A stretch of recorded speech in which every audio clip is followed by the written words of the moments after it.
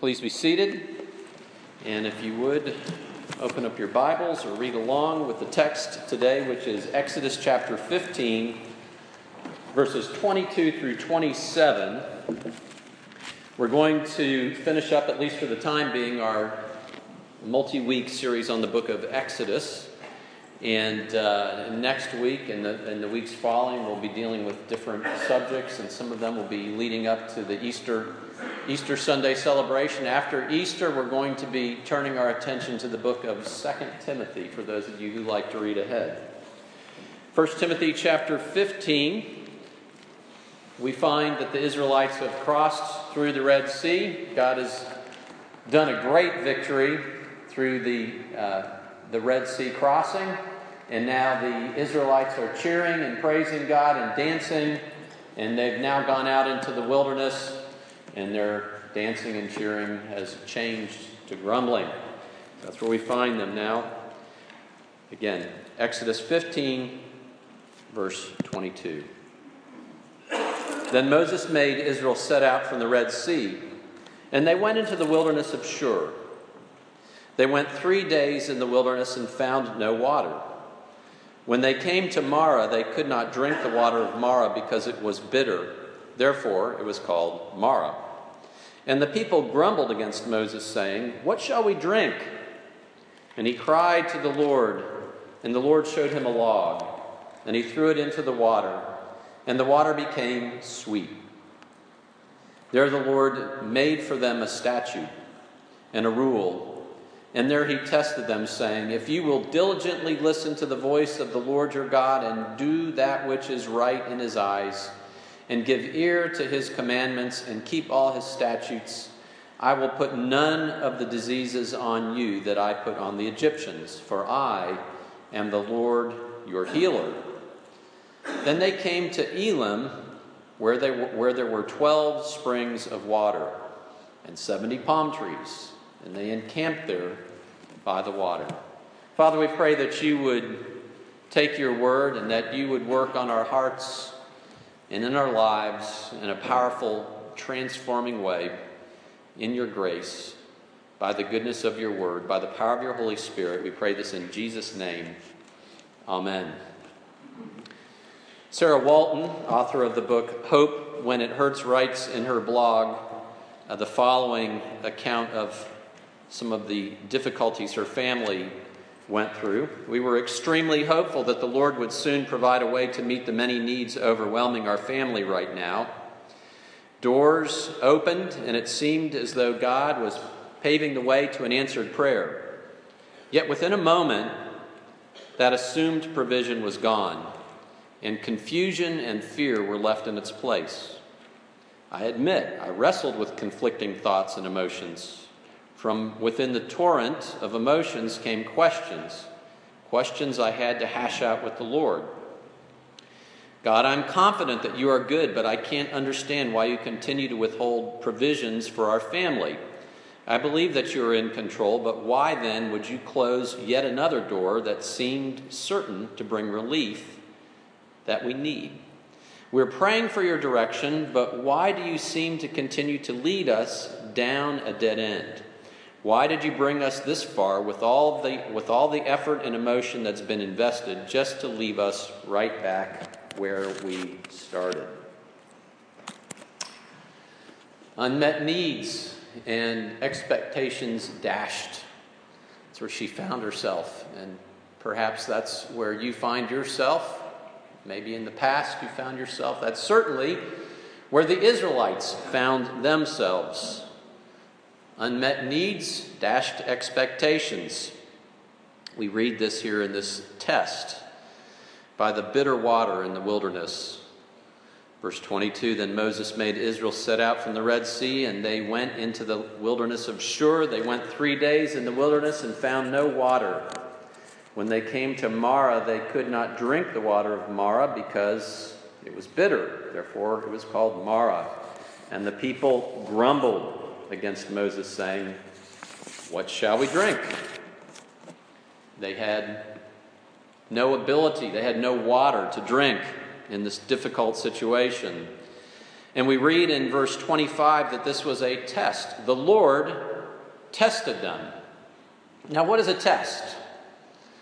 Students, some of you have undergone testing. Is this the way the Lord does his tests? Well, in some ways, yes, but in many ways, no. I remember when I was in college hearing of these dreaded pre-med classes that students would go into. These would be weeding out classes. I remember one teacher saying to students in his class on the first day of class, I want you to look to the student on your right and look to the student on your left, because at the end of this class, one of you will be gone. Okay? The weeding out class. Is that what God's doing? He's testing to find out who the real believers are? No. No, that's not the way in which God is testing. That's not what testing means. See, God is testing and trying our faith. He is building our faith. He was building the faith of the Israelites. You remember last week, in the last 2 weeks really, we talked about the fact that Israel, instead of God leading them down that direct route, the way of the Philistines that would gotten them to the land of Canaan very, very quickly, God said, I'm not going to lead them down that way because they're unprepared. At the first sign of trouble and difficulty, they're going to shout, run away, because they are not prepared for battle. So what did God do? He led them back to the Red Sea, and he put them right up against the Red Sea, and the Egyptians came, and they had no way of escape. And the Israelites were saying, what are you doing, God? This is not such a good plan. And God said, keep your mouth shut and just watch. And so he opened up the Red Sea, and they marched through on dry land, and the Egyptians followed them, and the Red Sea covered them up. And God said, see, I took care of your enemy. I am the warrior. We find here, not but a few days later, the Israelites are out in the desert, and they're grumbling and saying, God, we have these needs that you're not taking care of. God says, guess what? I'm going to teach you to trust me. I'm going to test you. And they tested with no water. Now, I should say this.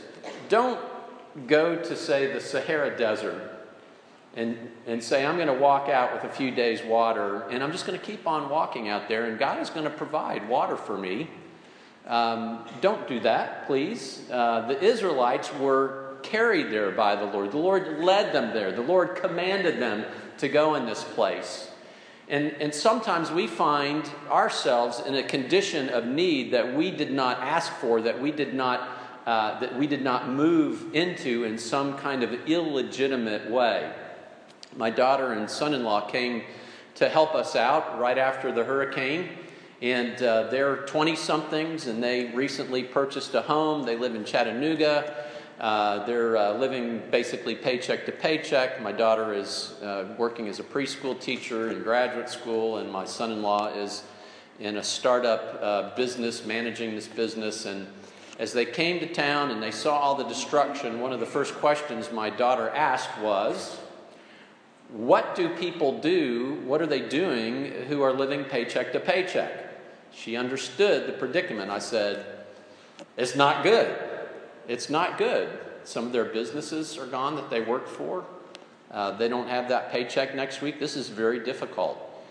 And this is something that people didn't ask to be brought into.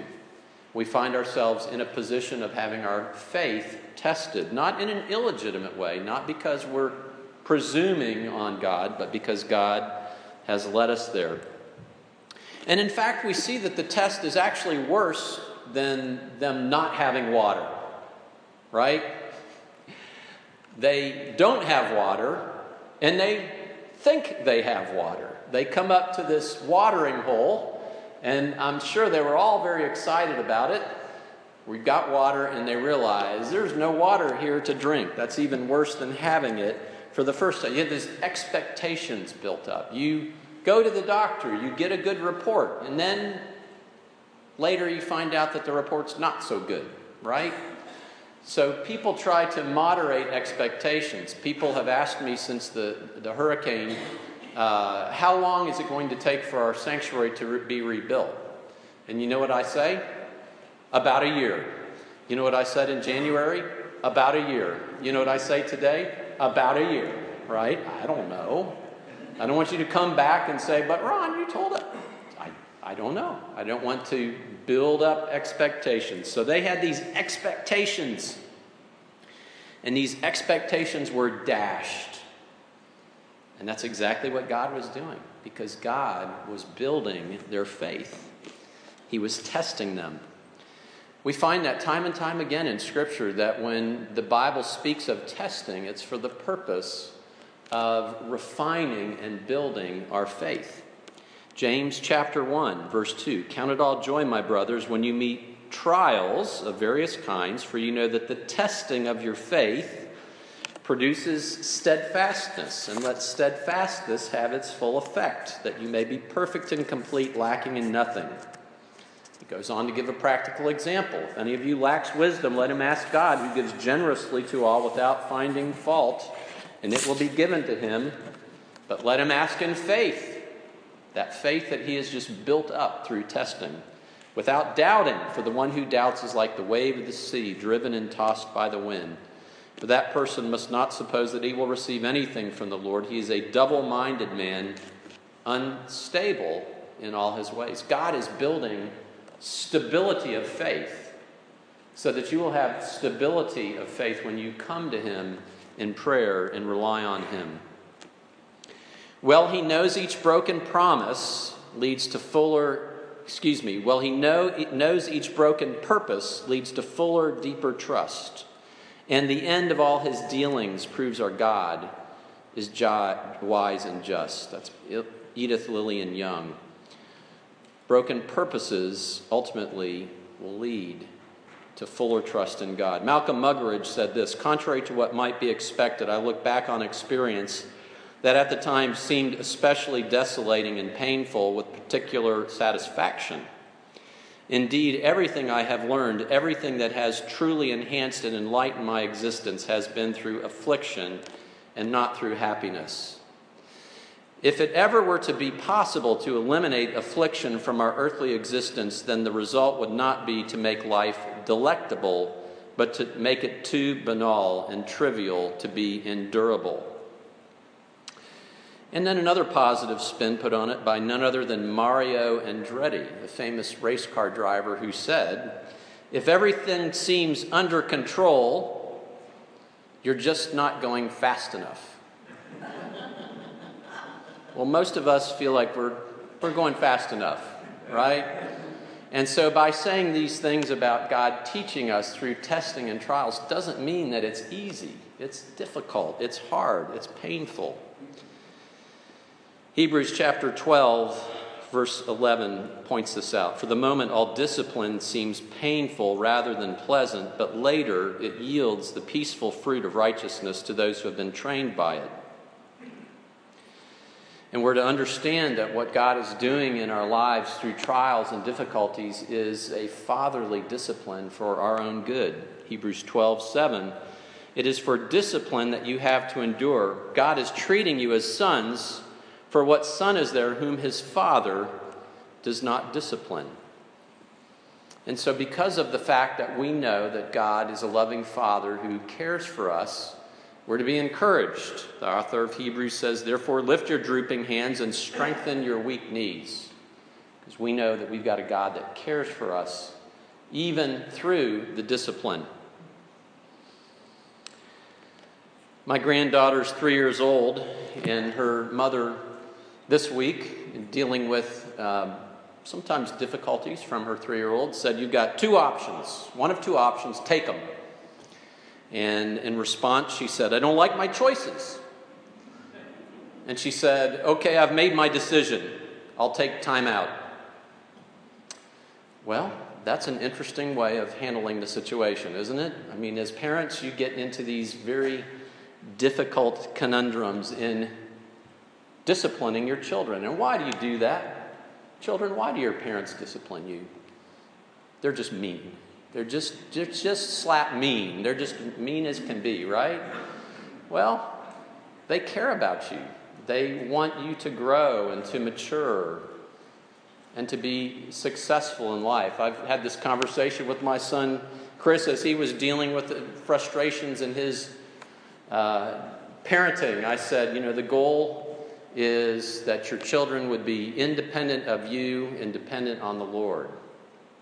To which he said, well, my daughter's plenty independent from me. And I said, no, she's not. She's not independent of you. She's not ready. Independent of your parents and dependent on the Lord. That's what they're trying to do. They care about you. They want you to be prepared and ready. And the Lord is doing the same thing with us. The Lord tests us. The Lord cares for us. The Lord disciplines us. And parents are finite. We can only approximate what the best solution is with that moving target called our kids. How do you do that discipline properly? But God knows completely how to discipline.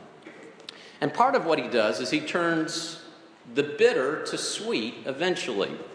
And part of the discipline is teaching that he will actually meet his need, our need, in time. Right? He does it in time.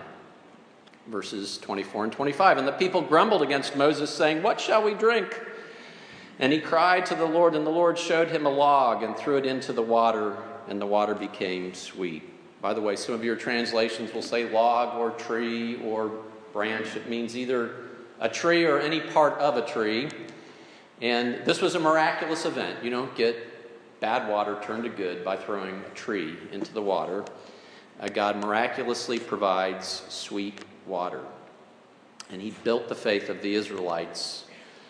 Now, I don't know if you noticed, but what happens immediately after this event? The next thing they do is they travel to an oasis, right? Verse 27. Then they came to Elim, where there were 12 springs of water and 70 palm trees, and they encamped there by the water. It's sort of like this. Family, you're on a family vacation. Some of you come back from spring break. You're on a family trip in the car, and, one of the children says, "I've got to go to the bathroom."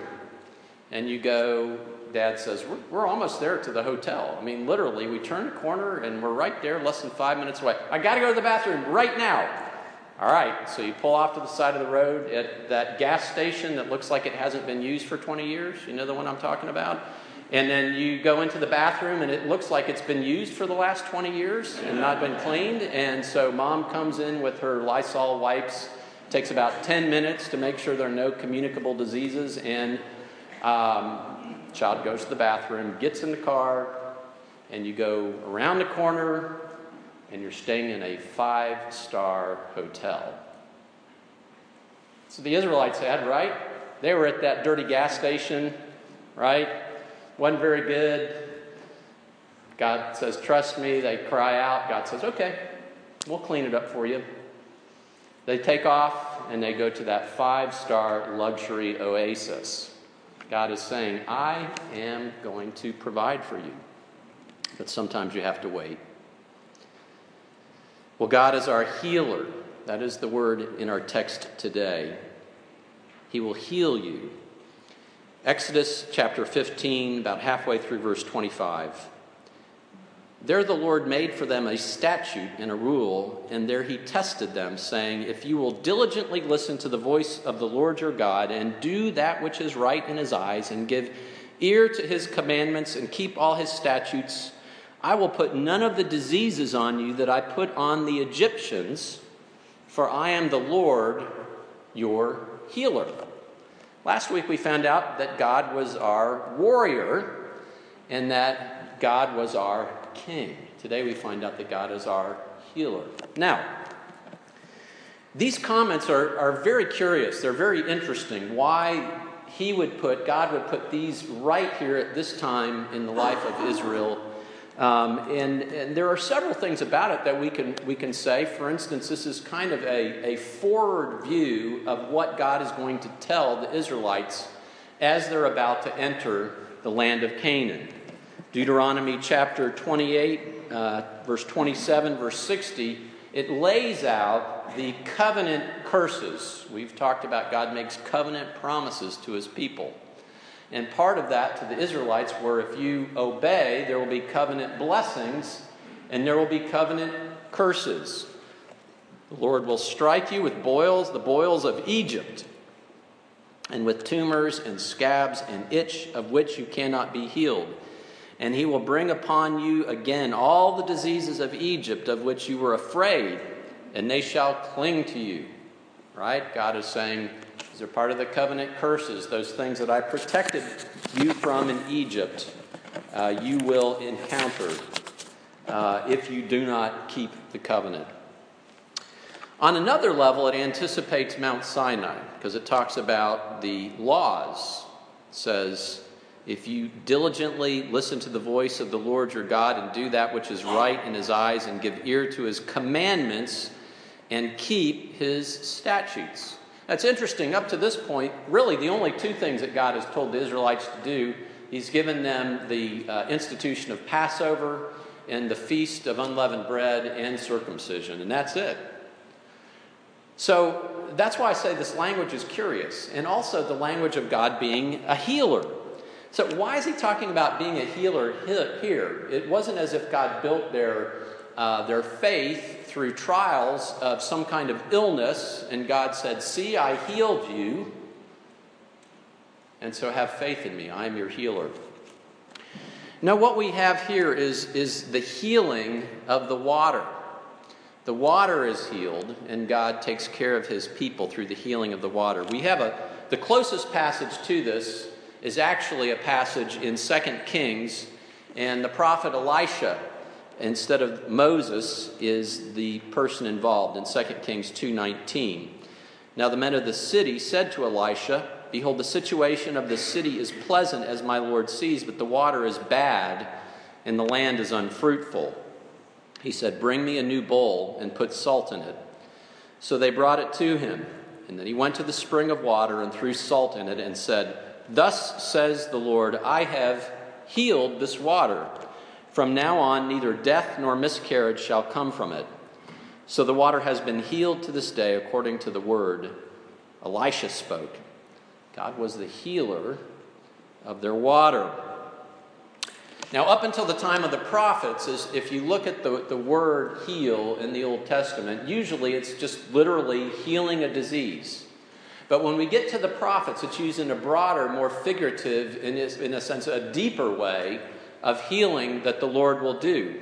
For instance, many of you know this verse, Isaiah chapter 53, verse 5, speaking of Jesus Christ. But he was wounded for our transgressions. He was crushed for our iniquities. Upon him was the chastisement that brought us peace. And with his stripes we are healed. We're healed through the wounds of Jesus Christ. Jesus Christ is the great physician who has healed us at the deepest level, our deepest need, the forgiveness of sins. He took the punishment. He bore the sickness. He bore the wounds that you deserved and I deserved. And by his wounds, we are healed. We find here in the Bible that healing is both personal and the earth is going to be healed. Now, I'm going to use this terminology. I'm really not trying to be political, okay? Don't get mad at me one way or the other. But we've heard lots of reference to the Green New Deal, right, recently? Well, there will be a Green New Covenant, right? The new covenant that comes, part of the purpose of that new covenant is to do this greening of the entire planet in a way that has not been the case since the Garden of Eden. You remember back in the Garden of Eden? Paradise. And what do we find in the Garden of Eden? Genesis chapter 2, verse 10. A river flowed out of Eden to water the garden, and there it divided and became 4 rivers. What we find throughout all of Scripture is this idea of water and rivers bringing life. And this passage in Exodus chapter 15 is part of that stream, no pun intended, part of that stream of thought in the Bible related to the healing that God is going to do through water. Psalm 46:4. There is a river whose streams make glad the city of God, the holy habitation of the Most High. And we find in Ezekiel chapter 47 this prophecy of water flowing from the temple, the very presence of God. It's figurative. So water is so here what the prophecy was, what Ezekiel is experiencing. Then he brought me back to the door of the temple. This is Ezekiel chapter 47, verse 1. And behold, the water was issuing from, behold, the threshold of the temple toward the east. The water was flowing down from below the south end of the threshold of the temple, south to the altar.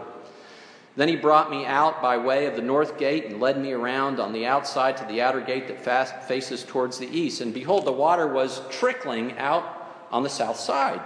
And going eastward with a measuring line in his hand, the man measured 1,000 cubits and then led me through the water, and it was ankle deep. And again he measured 1,000 and led me through water that was knee deep. And he measured 1,000 and led me through water, and it was waist deep. And again he measured 1,000, and it was a river that I could not pass through, for the water had risen. It was deep enough to swim in, a river that could not be passed through. And he said to me, Son of man, you have seen this. Then he led me back to the bank of the river. And as I went back, I saw on the bank of the river many trees, on the one side and on the other. And he said to me, this water flows towards the eastern region and goes down into the Arabah and enters the sea. And when the water flows into the sea, the water will become fresh. Okay, are you tracking with Ezekiel here, what he's seeing? He's seeing water flowing from the temple. This is from the very presence of God in the temple. And at first it's a trickle, and then it's ankle deep, and then it's knee deep, and then it's waist deep, and then it's so deep it's a river. And the river flows into the sea, the Dead Sea, the sea of salt, and makes it fresh. And this is the response. And wherever the river goes, every living creature that swarms will live, and there will be very many fish, for this water goes there, that the waters of the sea may become fresh. So everything will live where the river goes. And then he continues, and on the banks, on both sides of the river, there will grow all kinds of trees for food. Their leaves will not wither, nor their fruit fail, but they will bear fresh fruit every month, because the water for them flows from the sanctuary. Their fruit will be for food, and their leaves for healing. Their leaves for healing. The water flowing from the presence of God is for healing. You go all the way to the end of the Bible. It was read this morning, the book of Revelation, the last chapter, chapter 22, the culmination of things. There'll be a new heaven and a new earth. And then the angel, verse 22, verse 1, the angel showed me the river of the water of life, bright as crystal. When I think of that, I'm reminded of rivers in Florida, the spring-fed rivers. I used to take students to the Itchituttony River when I was a campus minister at Florida State. They'd come from outside of the state. I'd say, you've never seen a river like this? The water is so clear. It's clearer than a swimming pool. And one time we took students there and we got our tubes and we were going down this long walkway, and one of the students looked out to the water and said, you were pulling my leg. That water's dark. And I said, that water's not dark. You're seeing to the bottom of the river. You're seeing the weeds, the river grass on the bottom of the river, all the way to the bottom. It is crystal clear. And so there's this crystal clear water that was flowing, and it was flowing from the throne of God and of the Lamb. Here we have Jesus Christ represented, the Lamb of God. And it was flowing through the middle of the street of the city, also on either side of the river, the tree of life with its 12 kinds of fruit, yielding its fruit each month, right? It's not just one time a year, it's every single month. The fruit is yielding, the tree is yielding fruit. The leaves of the tree were for the healing of the nations. No longer will there be anything accursed, but the throne of God and of the Lamb will be in it, and his servants will worship him. The healing of the nations. The Bible says that there'll be representatives, there'll be people from every tongue, tribe, nation across the planet that will be worshiping forever and ever the Lord Jesus Christ.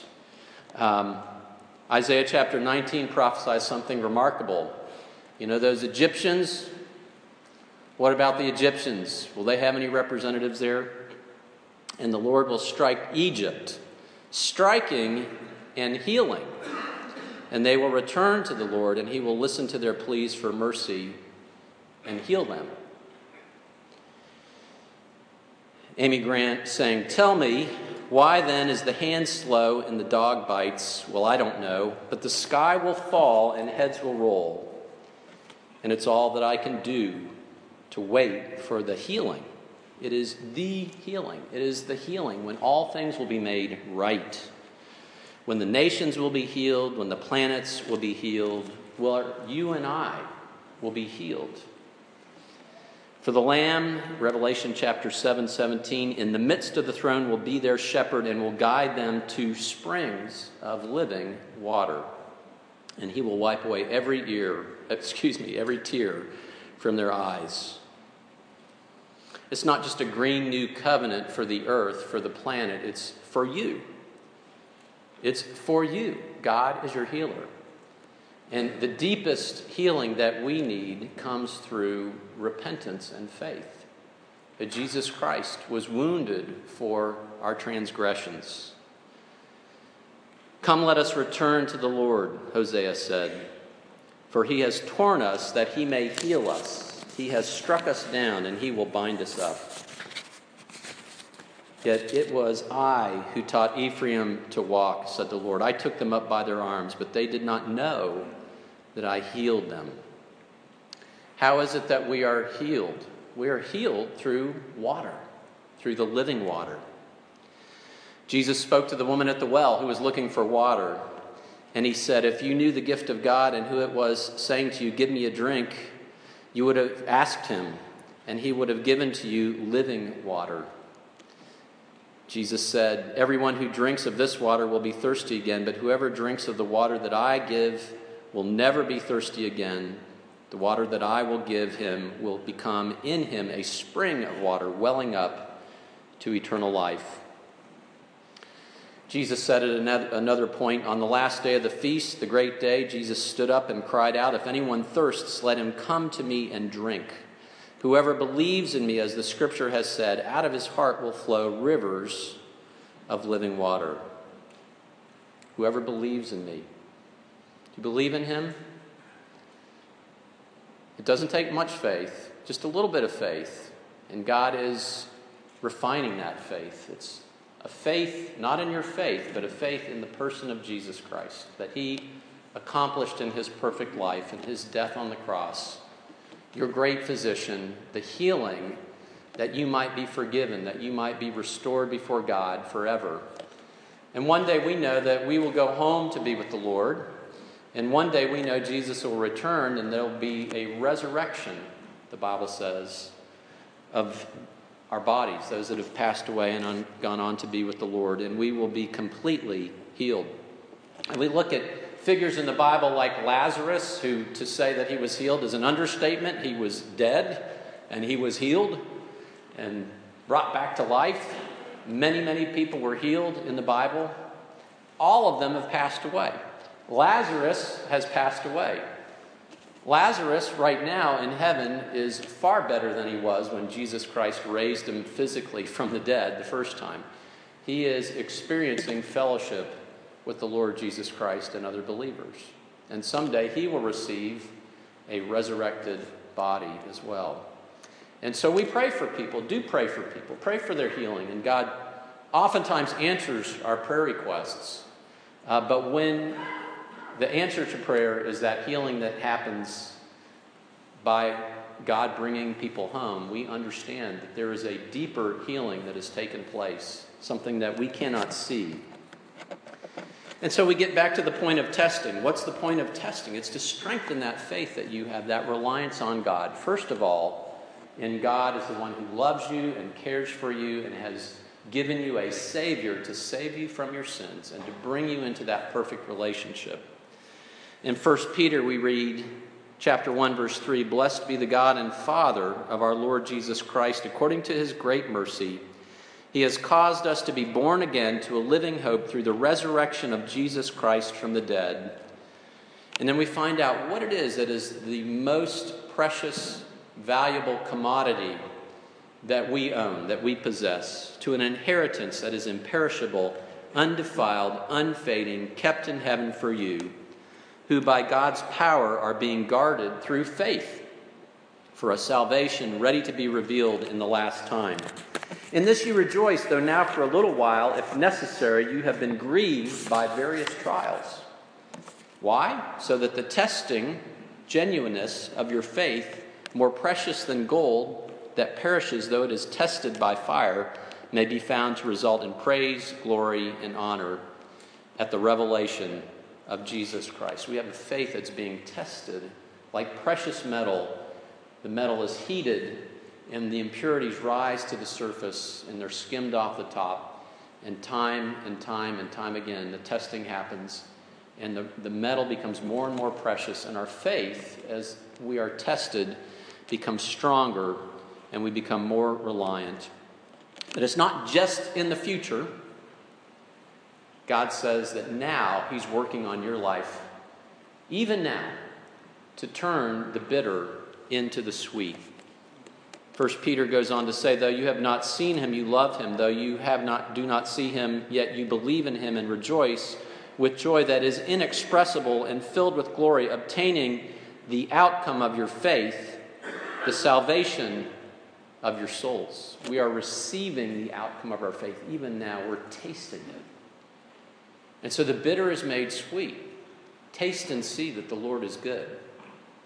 We have to wait for it. The Lord will turn the bitter into the sweet. And just this week we had the drywaller, the guy doing the roof in our house, come through to do the repair work, and he walked out the backyard, and we walked past my little garden. I think some of you might remember that this past summer I talked about what a lousy gardener I am and how we put these tomatoes in, and I think we got one or two measly little not very good tomatoes. I don't know if you remember that, but it was an illustration for something. We had the hurricane, right? So we had the 145 mile an hour winds blow through my backyard. We had frost. We had me doing nothing to my garden. The tomatoes survived. The guy looks down and he looks at my tomatoes and he goes, "You got all kinds of tomatoes on that plant." Amazing. What did I do? Nothing. What did I do last summer? Everything. I watered it. I fertilized it. I trimmed it. I took care of it. Nothing happened. All I had to do is wait. Just a little hurricane. Didn't undo it. Frost didn't undo it. That's how it is with us. Taste and see that the Lord is good. He will take the bitter and make it sweet. Let's pray.